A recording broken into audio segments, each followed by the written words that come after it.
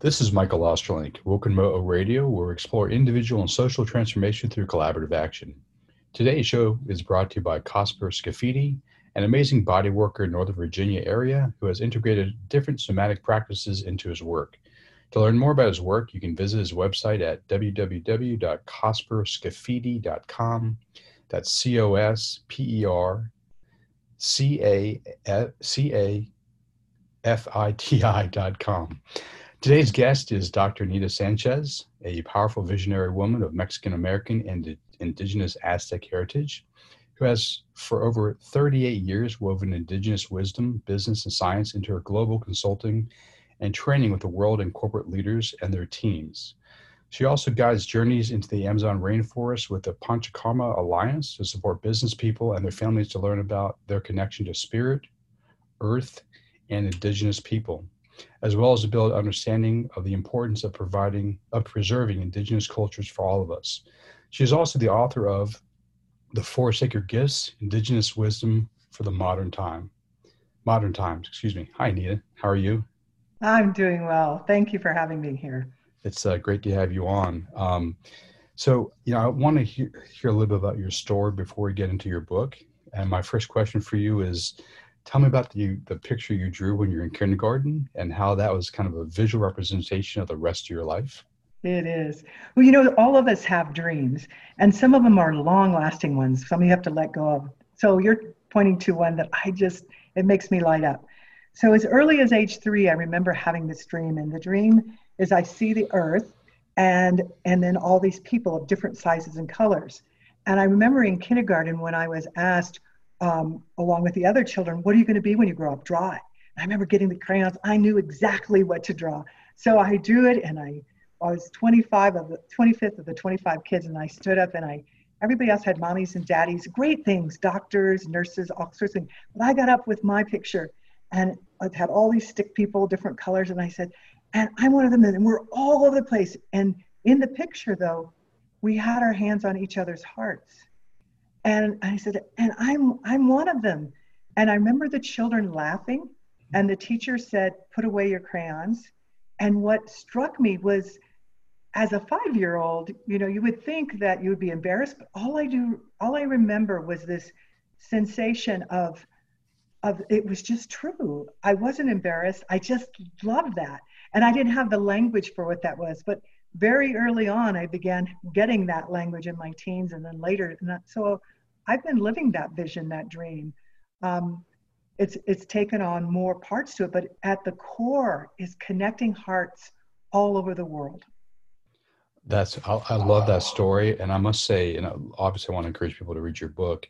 The openness, the transparency, the vulnerability you share in your book as teaching stories to teach us about the four sacred gifts was amazing to me.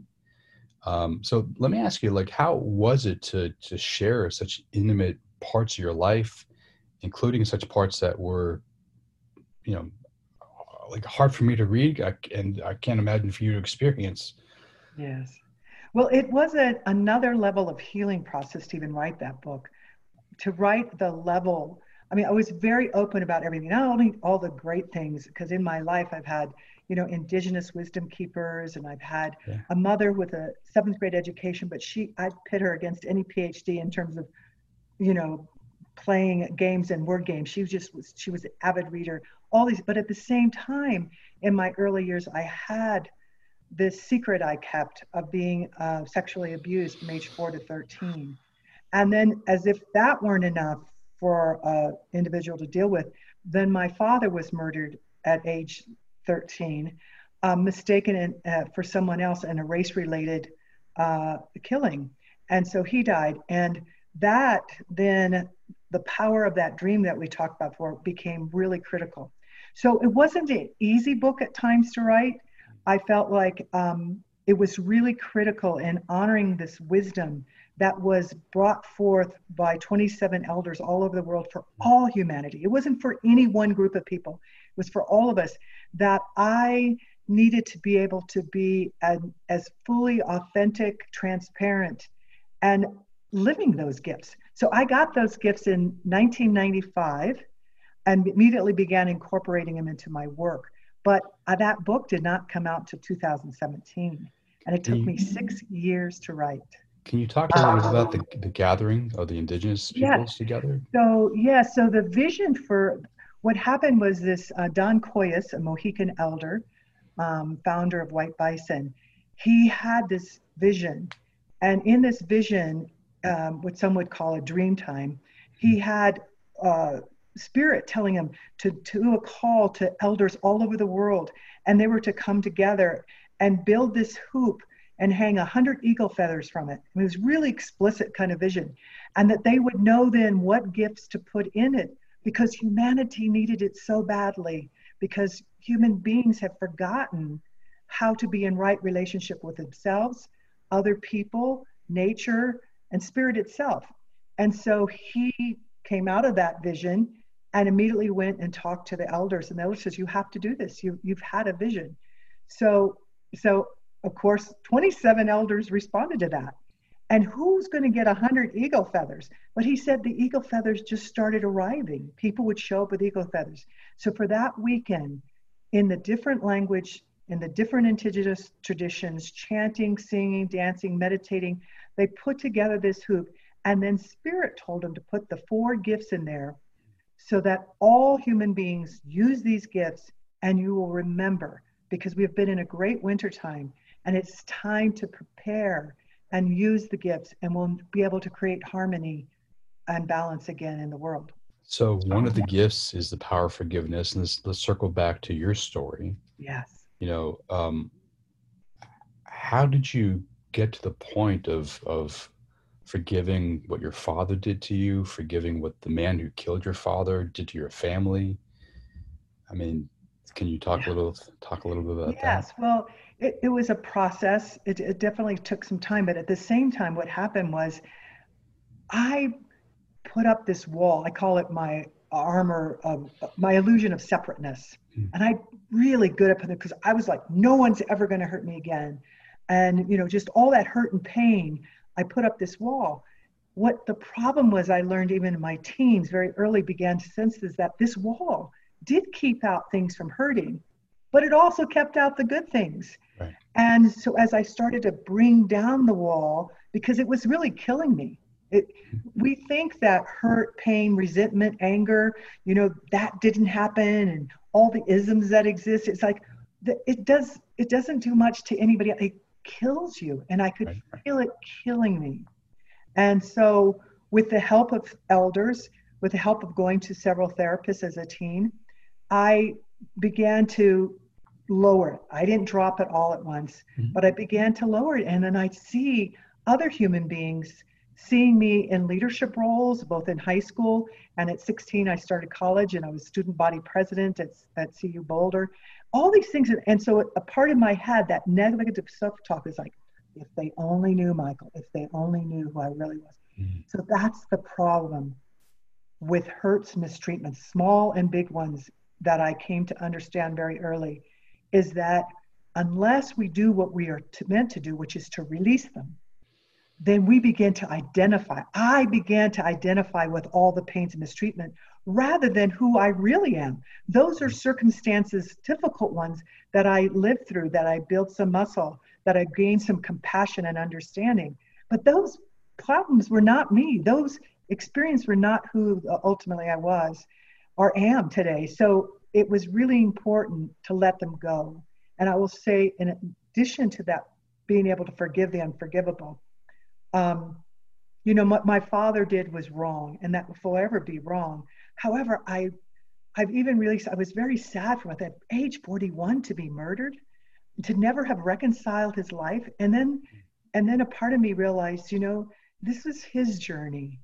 And I did love him in spite of the pain he caused. I don't approve of what he did.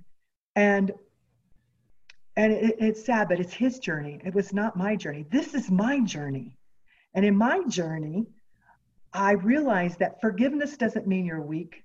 Forgiveness doesn't mean that you approve of what happened. Forgiveness doesn't mean that you are betraying yourself or whole groups of people from some of the big atrocities that happen across whole groups of people. It doesn't mean you're not going to seek justice. Mm-hmm. But what it means is that I love myself enough that I could let go of that pain, really big time pain that was there, because I want to use my energy to create what it is I want now, what it is life-giving now, and to be able to go forward. So even in work with leaders in major companies and things, what I find is they're scared of this gift, this forgiving the unforgivable. Like, well, let's start with unity or hope. No, like we can start there. What we find, and I found in my own life, and I found working with them too, we can have great intention. I'm all for intention and living your purpose. But as great of intention and purpose you have and a vision, you will get in your way. It will limit it. I had big visions from my dream, big visions, but those visions became even bigger when I could let go of the barriers that I was causing because I wasn't able to trust. I was always suspect of things. I mean, I can't believe just so many things that I did. It was all out of self-protection. So I have compassion myself in that. But when I was able to let go of that, then the dreams and the ability to attract and to invite and collaborate with many different people across lots of similarities and lots of differences is all possible. But I don't think that I could have done that, because even though a lot of my work is diversity and inclusion, there was still a little piece of me until I could totally forgive that question. Is it really possible for us to care about each other, all our relations, regardless of our age or religion or lack thereof, or whatever it was, skin color, gender? I think that I was able to take back my humanity, my fullest vision, which is still unfolding, by letting go of that. So I say that allow me for rattling on a little bit longer talking, because I really want your listeners to know that this is for you. If you're being called to forgive, then answer that call, because it will affect everything. And that's a gift that, keep using. And you start with little things at first and then work up to the big ones. But it's really so wonderful to be free. It's a path to freedom. It's a path to unconditional love of self and others. And just this summer, I had an elder say to me, "I hear you're the forgiveness lady." And I said, "Yeah, I'm called that." And he said, "Well, I want you to add, I heard about your book and stuff, but I want to add something for you to think about, that forgiveness is also the passcode to your divinity." And I just, when you feel, that's the thing with the gifts, they go to the truth. And that elder saying that, I was like, yes, thank you. That's actually interesting, because I was about to ask you, because listening you talk about it and listen to the words you use and your movement of your body, my takeaway from hearing your talk about forgiveness is not just a mental thing. There's a somatic aspect to it, and I was going to ask about the spiritual aspect to it too. Can you talk about how what happened inside your body, and then at the spiritual level, how this all worked together through the process of the forgiveness? Yes. Not just mentally. You're describing, because what I was always taught since little about our role as human beings is to always be in alignment. And the alignment, so we can be good medicine or bad medicine. Good medicine is anything that puts into alignment the spiritual, mental, emotional, and physical. And so you're right that using the gifts work at all those levels. At the spiritual level, I was really angry at one point, and I remember, it's kind of hard to remember, but I do remember like screaming at God at one point, and like, why are you, and I didn't even scream about the abuse and the other. That I began working through, because I did try to actually end my life when I was 13. Because although my father was gone and this horrible, the images kept coming. And so I thought there was no way out. So fortunately, it didn't work. And then with that, I made the promise at that point that I would never forget again, forget of who I really am and what I am, which is, science will call it energy. I call it a spiritual being in this physical form. And all of it matters. All of it matters. And I want to live my life and contribute what I'm supposed to be doing. So I talk about a life-giving force. So I had a lot of conversations with spirit, with the great mystery that some will call God or Jesus, other will call it Allah, universe energy. I think I've spoken to a lot of those different entities. I grew up and am still Christian, but I'm also earth-based, indigenous, and I see no conflict in that. So I think every day, I start every day and ending it every day with a practice. And one of the practices that I started doing as a teenager was giving gratitude and singing a chant to the great mystery. And so I do know, even with a PhD and all the science and stuff I've had, is that there is something more. It doesn't take away from what the knowledge of science, but it lets you go further to understand there's more than just our senses. And we know that. We know that those, some will call magic and others will say intuition, but there's this other greater thing at work. And I trust that. I truly trust that. And I've seen it work its magic through people in all different kinds of difficult situations. So it may not happen as quickly as we want, but I know, I trust, like even what we're dealing with now, I trust we will move through this. We will create positive changes out of this. We will come more together. And I'm not naive that it won't take some work and not everyone will hear the invitation, but that doesn't mean I close my heart to the invitation. Were there somatic or body-oriented practices that helped you both get through the trauma that was locked in the body, mind, spirit system, as well as lead you to towards forgiveness? Yes. Even during the depths of being a young girl in the abuse, the thing that I love was sports. I was a big time baseball player, softball player, and volleyball player. And I remember, not at the time when I was doing it, but later when I thought about it, I was like, wow, that was the time I trusted my body, that I felt like I had control of my body. I was releasing things during that. As a teenager, when people heard my story, I had to counsel a few of the therapists because they would say things like, oh, you should be dead. I'm like, don't tell anybody that, please. Tell them, wow, you are special. You have a real reason to be here, But I know that was it. And then I knew that when I didn't use physical to help release, to even experience joy, not just releasing pain, people showed up. So there was a period of time that I worked with retired, frontline, special ops men.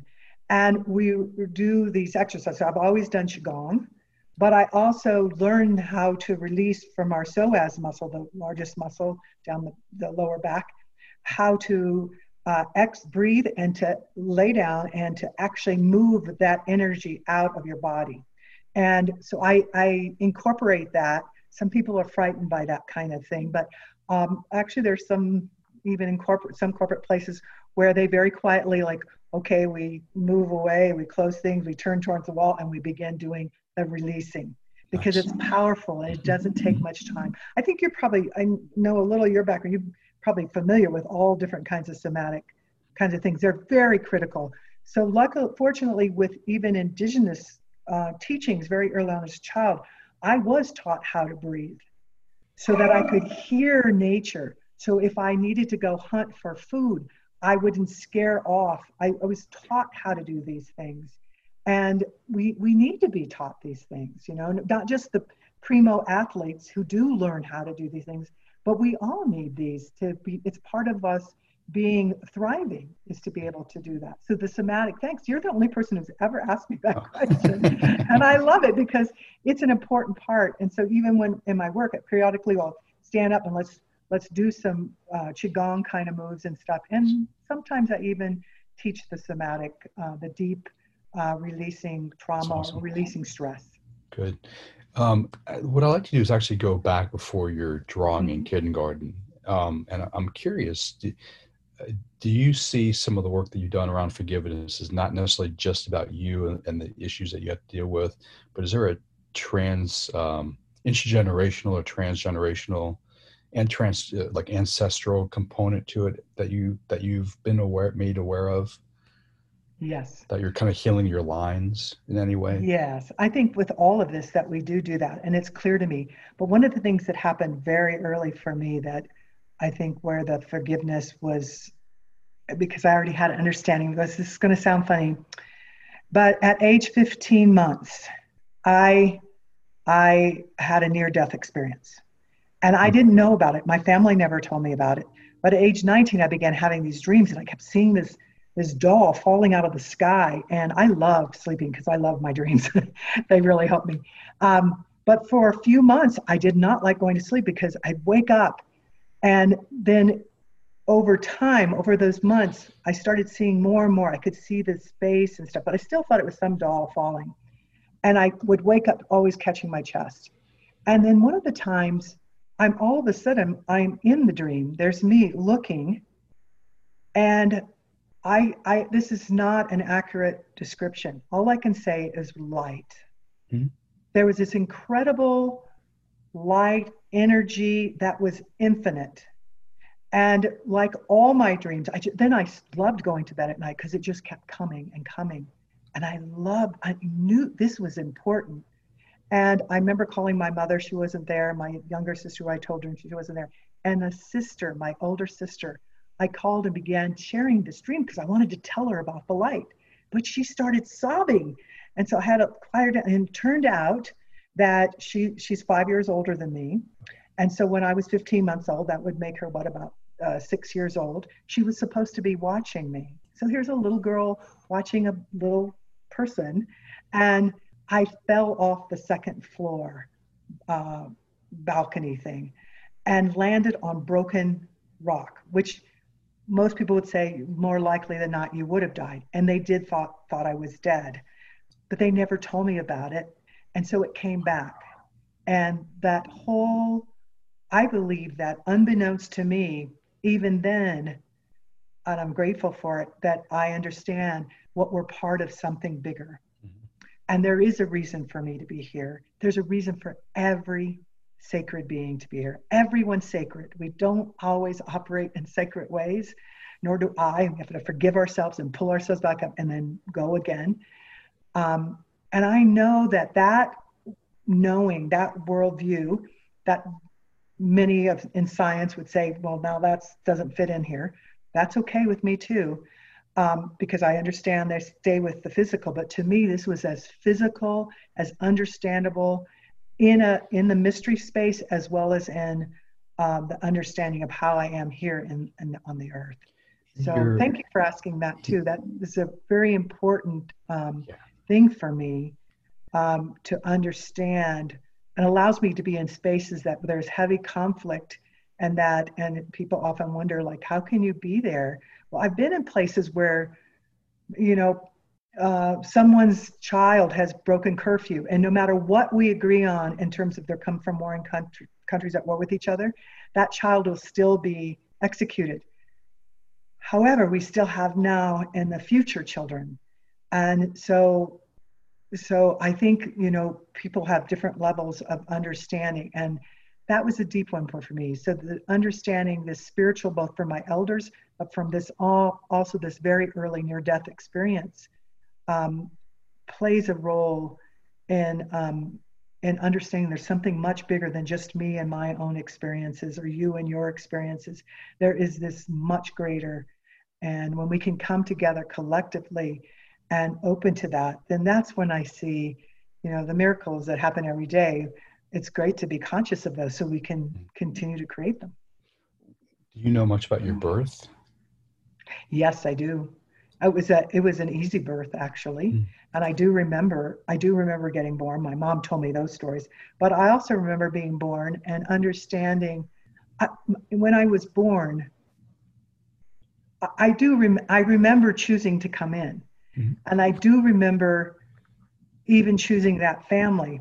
But I remember a lot of sense of beings, light beings, a sense of energy, I guess is probably about the easier, of coming through. And my part of my hope for today is the children being born today are coming in with more of that sense. But also I don't give up on those of us who are older, that we also are becoming more aware. Even in this time, I love how much I'm kind of the connection lady and the forgiveness, lending, unity, all these different things. But some of my friends that I've talked to for some time are saying to me, and I just stay in silence and smiling and so grateful. They're like, I'm bumping up against parts of myself, but now I'm remembering this and I'm feeling this and I'm feeling my heart opening. And I'm just like, and I'm doing these kindnesses to the neighbor. I don't like this neighbor. I never liked this neighbor. And now I'm doing this for this neighbor. Like, what's happening to me? And I'm just like, oh, this is so wonderful, right, Michael? It's just great. We're remembering that we're part of a whole hoop of life, not this illusion of being only alone. I'm never alone. I get lonely. That's a human case, but I'm never alone. I'm so clear. I have this reverse conspiracy going about how everything is working in favor of me being a life-giving force, just as it's in favor of everyone being a life-giving force. I love that. That is awesome. And that's actually a good segue to the second of the sacred gifts, which is unity. Can you speak a little bit about unity? Yes, as one of the, as a medicine? Oh. Well, yes, the gift of unity. We do nothing alone. So I'll just continue from that. So I'm sitting here, in the foothills of the Rockies, and I can look out the window and I see the tree. And part of what my elders taught me growing up, but I just do it more and more and more, is just every breath. It's not just this body. I have to take care of this vessel because this body is working. But it's those trees, it's those plants. They're taking the carbon that it needs and then giving me the oxygen. So thank you. I'm not even breathing alone. So when I stop with this is all hard and this is me. Yes, it's not easy coming from where I came from. It's not easy the person to go through a PhD program and do it so young and have all these things. It's not, and people have far more. However, when we realize there's all these other forces that can come together and help support it, then it's great.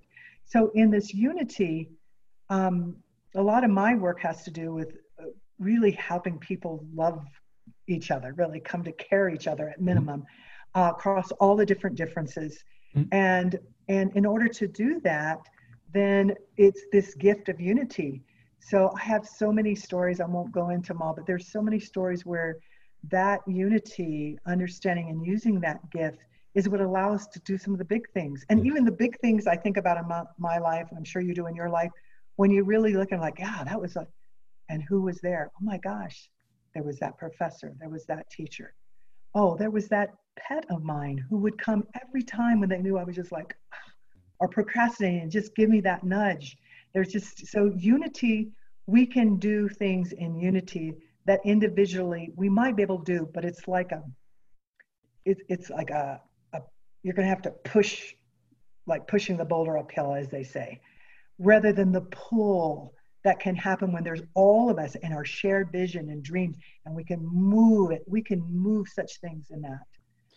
And I've seen that unity most recently with even the Amazon burning. And I'm just so excited tonight. There's a big a show on television with all these famous people coming together.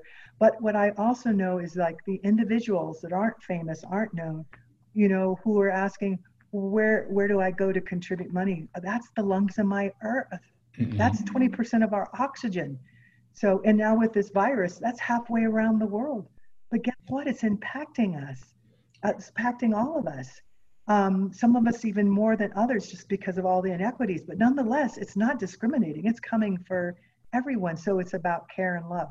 So we're seeing it right now, the unity that can come with the kindnesses, the care, the not going into this divisive separation, which if I can, I want to say that one really terrible one that I'm seeing right now that I'm just bringing in everywhere I can, unity, which is it's making good and bad. So the good person is the good person who's staying sheltered in solidarity for their life and the lives of others, and they're staying in. And they may not have money, they may not, but they're staying. Oh, and the bad people are the people who are arguing and saying, I've got to go to work. I need the money. I have to support my family. And we're acting as if one is good and one is bad. Either way you go. And I'm like, what in the world? We're talking about a dilemma that both groups care about their families. And we're falling into this pattern that has been of separating and divide. So this gift of unity at this time to understand from everything from the breath we take to the things that we share, the oxygen, the earth, everything that impacts us all over the world, because winds blow things and Mhm. all of that, that how can we come together to at least listen, to listen to each other, to And, at least expect to be treated with dignity, and, even if and I don't agree. and listen is one of the key aspects I know of healing. But before we get to the healing, let me ask you about the unity piece. You talk about Standing Rock, yeah, as Mhm. an example of unity, where tribes, indigenous folks from all over the globe, and others, not just indigenous folks, a lot Yes. of military vets came to support. But one of the things that stood out for me, because you were just talking about the Amazon as the lungs of the earth, you just talked about the trees processing your carbons, providing you oxygen, is the water protectors. Yes. And like the unity was around protecting the sacred water. Yes. Well, depending on your size and age, anywhere from 55% to 80% of your body, each of our bodies is Mhm. water. Yeah, So water is sacred. We need water. yeah. If we don't have oxygen, we don't have rest, the next thing is water, we will cease to exist in this form. So water becomes really critical. And what was really beautiful about that whole thing is it was young people who began running to bring the awareness of the poisoning of water, not only on indigenous land, but as this river goes down through major cities through the Midwest. And so the coming together not only of indigenous people, and understand most indigenous people hold this belief that we're all connected, we're all relatives. That doesn't mean we don't have problems with each other. So Mhm. some of the tribes who actually hadn't spoken to each other, they let that drop. And they came together because the unity around the sacredness of water was more important. And that could be heard because when something's really true, it gets heard across different languages and things. I just know that. I've experienced it too many times.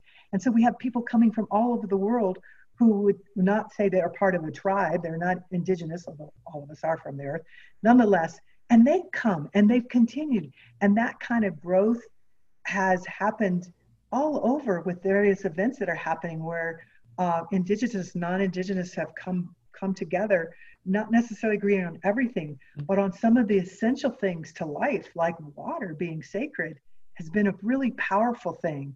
And I think in a couple of weeks is World Water Day.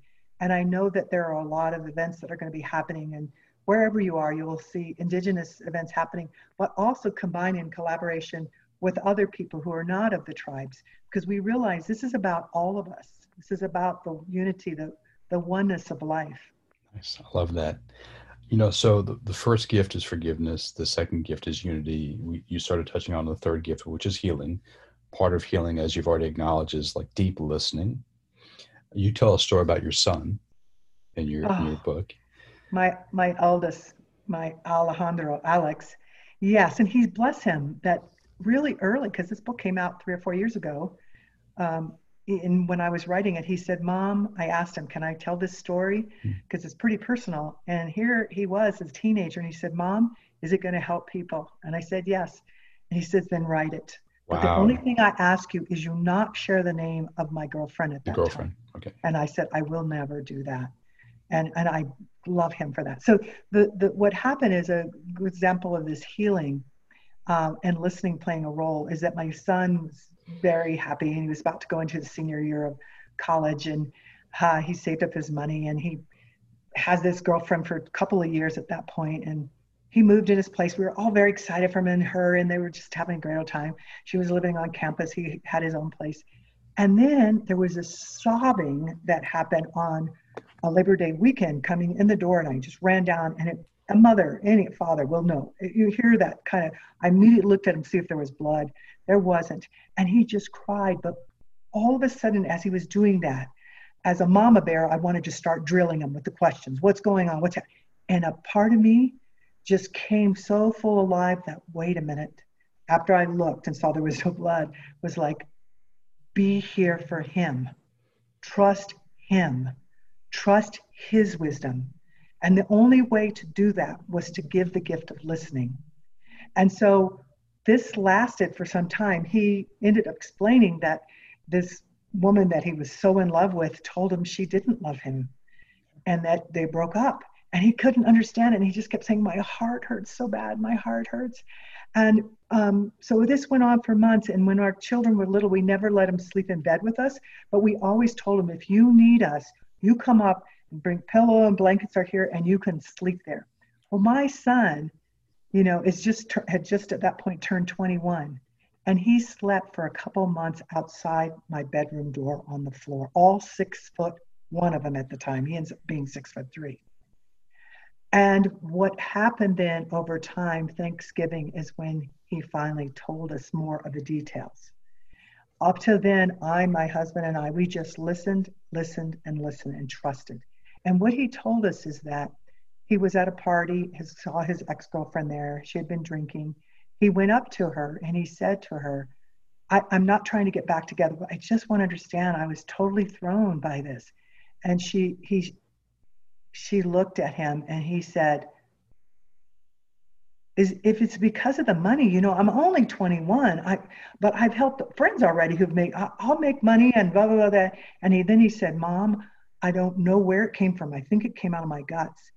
From her face, I could tell that wasn't it. And I just said, it's because I'm Mexican and a Native American, isn't it? And she nodded her head yes and walked away. And when he explained that, it was really hard. He told me that I was in a car and I remember gripping the steering wheel really tightly. And what came out though is, I'm here, I'm listening. And he was sobbing and I just said, I'm here, I'm listening. And it went the fullest route. At Christmas time, he then told us afterwards that it was a hard fall. And I'm thinking, oh my gosh, it's a hard fall, hard season. He just said, I so love you and Dad. Neither one of you told me what to do or ever said anything bad about her. I learned so much. I learned that I have a big heart, but it can heal. I learned who were really my friends, the ones I could call at 2 a.m. and they just listened to me. And then the ones who weren't, who would say horrible things about her. And I just really appreciate you letting me do this. It was really hard to just listen, but that was the important gift.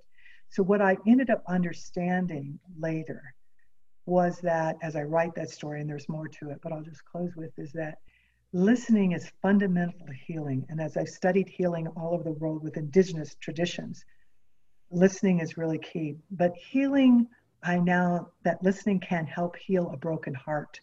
What I didn't realize, it didn't just heal my son's heart. It healed this mama's heart. Mm-hmm. And now I kind of get at another level that ever since I was little, my grandmother and my mom and my elders teaching me about listening with the softest part of your ear and the expanding part of your heart. And so listening is one of the fundamental things to healing. Because if we don't listen, we won't know what's broken inside ourselves, let alone giving the space and grace to someone else to be about their healing. So it's really powerful practices, listening. Well, yeah, one of my takeaways from that section of your book is listening is not just like hearing. No. There's a deep presence, a fully embodied, heartfelt, creating the space, deep presence. And I loved when you talked about it wasn't about you. Like your first inclination as a mother bear, I think you said, is like, I want to know the story. So, but like, and then you had this realization, like going down that path was about you as opposed to what he might need. And that you're able to quickly switch to the deep listening, which I thought was like a great part of that story. Yes. Well, the needs of others, I think it continue because we all have needs. Every behavior is a need being expressed. However, at times when you realize, wait, my needs are important, so I'm not diminishing me, but this is what's important now. And so when people are truly listened to, not just heard, really listened to, even if you don't agree with them, they feel that, they sense that. And that's the gifts that I'm hoping in this time too of sheltering in, that we're doing more of that we're seeking that out for ourselves. First of all, just listening to ourselves and others. So yeah, so thank you. And thank my Alex for allowing me to share that story. He's 29 now. He's engaged. He had to move his wedding to next February. And he's in advertising business, PR in Southern California. And it's just thriving. He's doing really great. That's great to hear it. And speaking of listening, one of the other takeaways was his ability to listen to himself at a body level and just be with what arose inside of himself, which is amazing for a young person, let alone any person. For any person, any human. Yeah. That's just it. We have to give ourselves credit, whether we're Yeah. that's why I'm seeing some of this in small children, even like, whoa, Mm. they're coming from another choosing to come here, and but at whatever age, it's never too late. And even when we fall short of that, it's never like, oh, okay. So when I fall short, I like, okay, I forgive you. Now be present again. Listen. So that's the third one of the gifts is healing. And the fourth one is hope. Yeah, I love hope. Hope in action. And hope is an energy source. So hope is something, and you could read up on hope now, lots of different authors, and they're pretty split. Some will say, let's stop this hope stuff. That's just, makes people settle back and not do anything. Well, but that's not the kind of hope I'm talking about. Mm-hmm. The hope that I was taught from elders and have lived in my life is the one that requires action, because hope is an energy source. It's a sense of believing the possibility of something happening that could be totally contrary to the facts. So we've had in our lives, many of our lives, we've experienced like going to the moon. A lot of people are, that's hogwash, no way. Well, that was a vision, and that's the possibility of that. And to stay hopeful and in action, putting the resources together to make that happen. That's a big one. But we all have those in our lives. And so one of the things that saddened me, I don't stay in the sadness. Instead, I just ask if you want some support, I'll help you with that, is all the hopelessness that people are expressing. Like, no, this is just the way it is. I always get quiet on that because it's like, what is just the way it is? Right. That's not true in my life. That's exactly the opposite. What is like everything, it's possible to shift and change, just like the seasons. Everything can change, and we can be part of that. So I advise people, I invite people to please, even if they want to be hopeless all day long, before they go to bed, at least in that moment, ask for your ancestors, ask for the angels, whatever brings you safety and wisdom, your pets, the sun, whatever it is, to be there, to bring in dream time, all the possibilities and the hopes. And even if you don't remember, just do that practice, because when we can dream, when we can vision, when we can hope for something beyond something that's causing pain and suffering, then what happens, we have this pull, and we know with our brain that we're all into just surviving. So the amygdala, the primitive part of our brain, will take on and make everything is a threat. And that's how sometimes it feels like everything's a threat. It looks like, what if the possibility this is happening for us instead of to us? Mm-hmm. And I've asked myself, what if this even little virus, as horrible as it is for all the deaths, is happening for us instead of to us? And if I just allow myself that possibility, then I began to see more and name all the gratitude for the things that are unfolding, that is bringing to our awareness, and helping each other and caring about each other and seeing the environment cleaning up.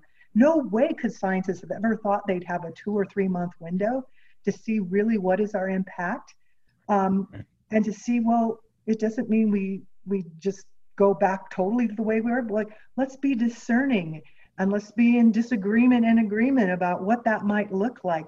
But to have the vision, the possibility, the hope that there is something else. So with that, I wanted to say, one of the things I read recently, a person sent me the article from the UK, and they did a recent poll, a very large one, of how many, asking people, do they want to go back? So it's like, go back to what is normal, and how many don't.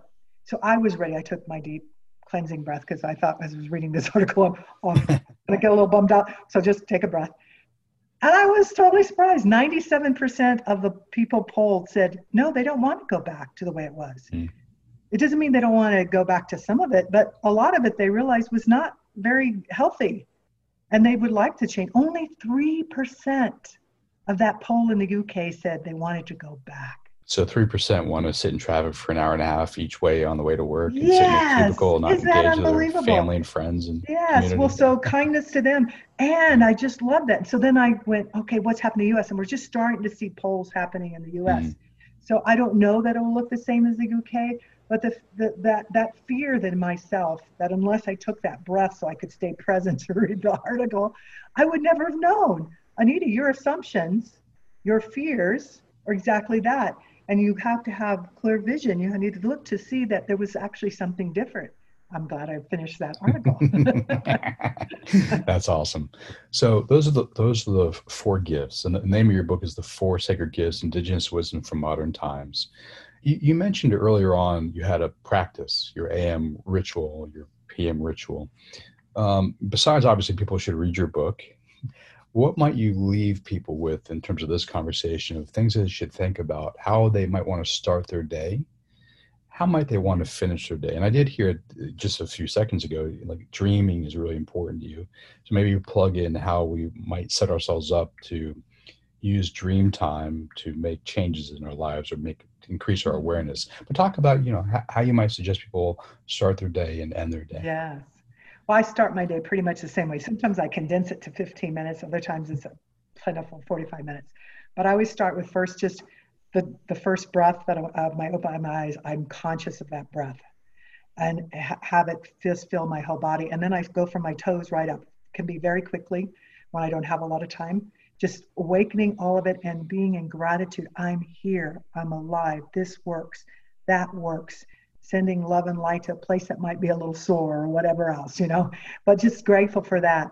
And then I either read something. I always have something beside my bed. I read something inspirational. Oh, I just remember a quote from the day before, or a quote that I love, like just the quote from my grandmother's been coming up with, every day is a new day. Thank you, new day. It's a new day. And then I get up and I get out and I take that first glass of water and I give gratitude for the water. Gratitude. And then I go for a short walk to get the paper with my dog. And on that walk, I chant. And my chant is a very simple one. It comes from the wind, and a few words are from Seneca, my Seneca relatives who allow me to use those words. And it basically says, thank you, great mystery. And I sing it, and I move to the four directions, the four different parts of the world, the four elements, and I'm giving gratitude and know that there's something more than just what I'm seeing, and inviting all the positive possibilities and to be a life force. So that sounds like a lot of things. You can pick any one of those, but I find I can do all of that in 15 minutes, and that's all I have. And other times I can be more spacious of 45 minutes to do that. But the key for me is like gratitude. Gratitude is a big one. And the more specific and intentional I can be about it, the more I'm able to collect up to the hoop of life of all my relatives, both the human beings, two-leggeds, as well as the other beings. So I try to name, I do name as many as possible. That's some of the elder wisdom that I got since I was a little girl. Nice. It helps. All I'll say is that it works for me. That's awesome. And how about the end of your day?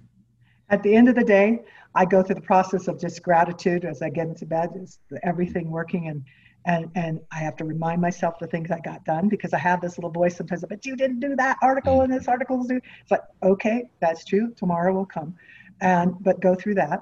And then again, I do my chant, and I think of something inspirational, or I read something inspirational.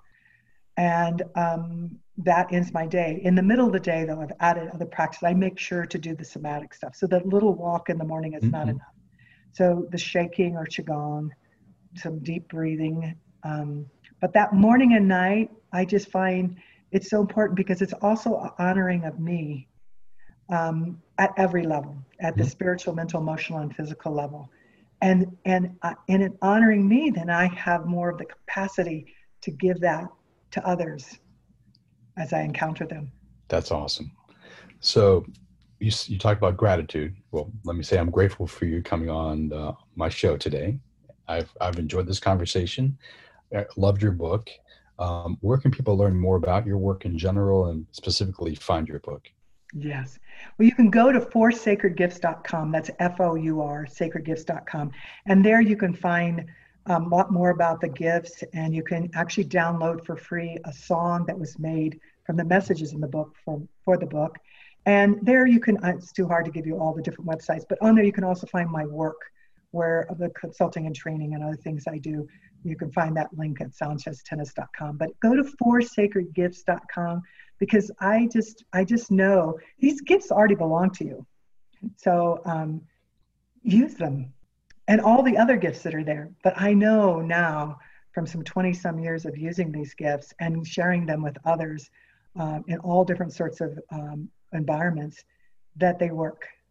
And we each one of us are needed at this time. So foursacredgifts.com. Awesome. Well, very important medicine. Anita, thank you Thank so you. much. Thank you, Michael.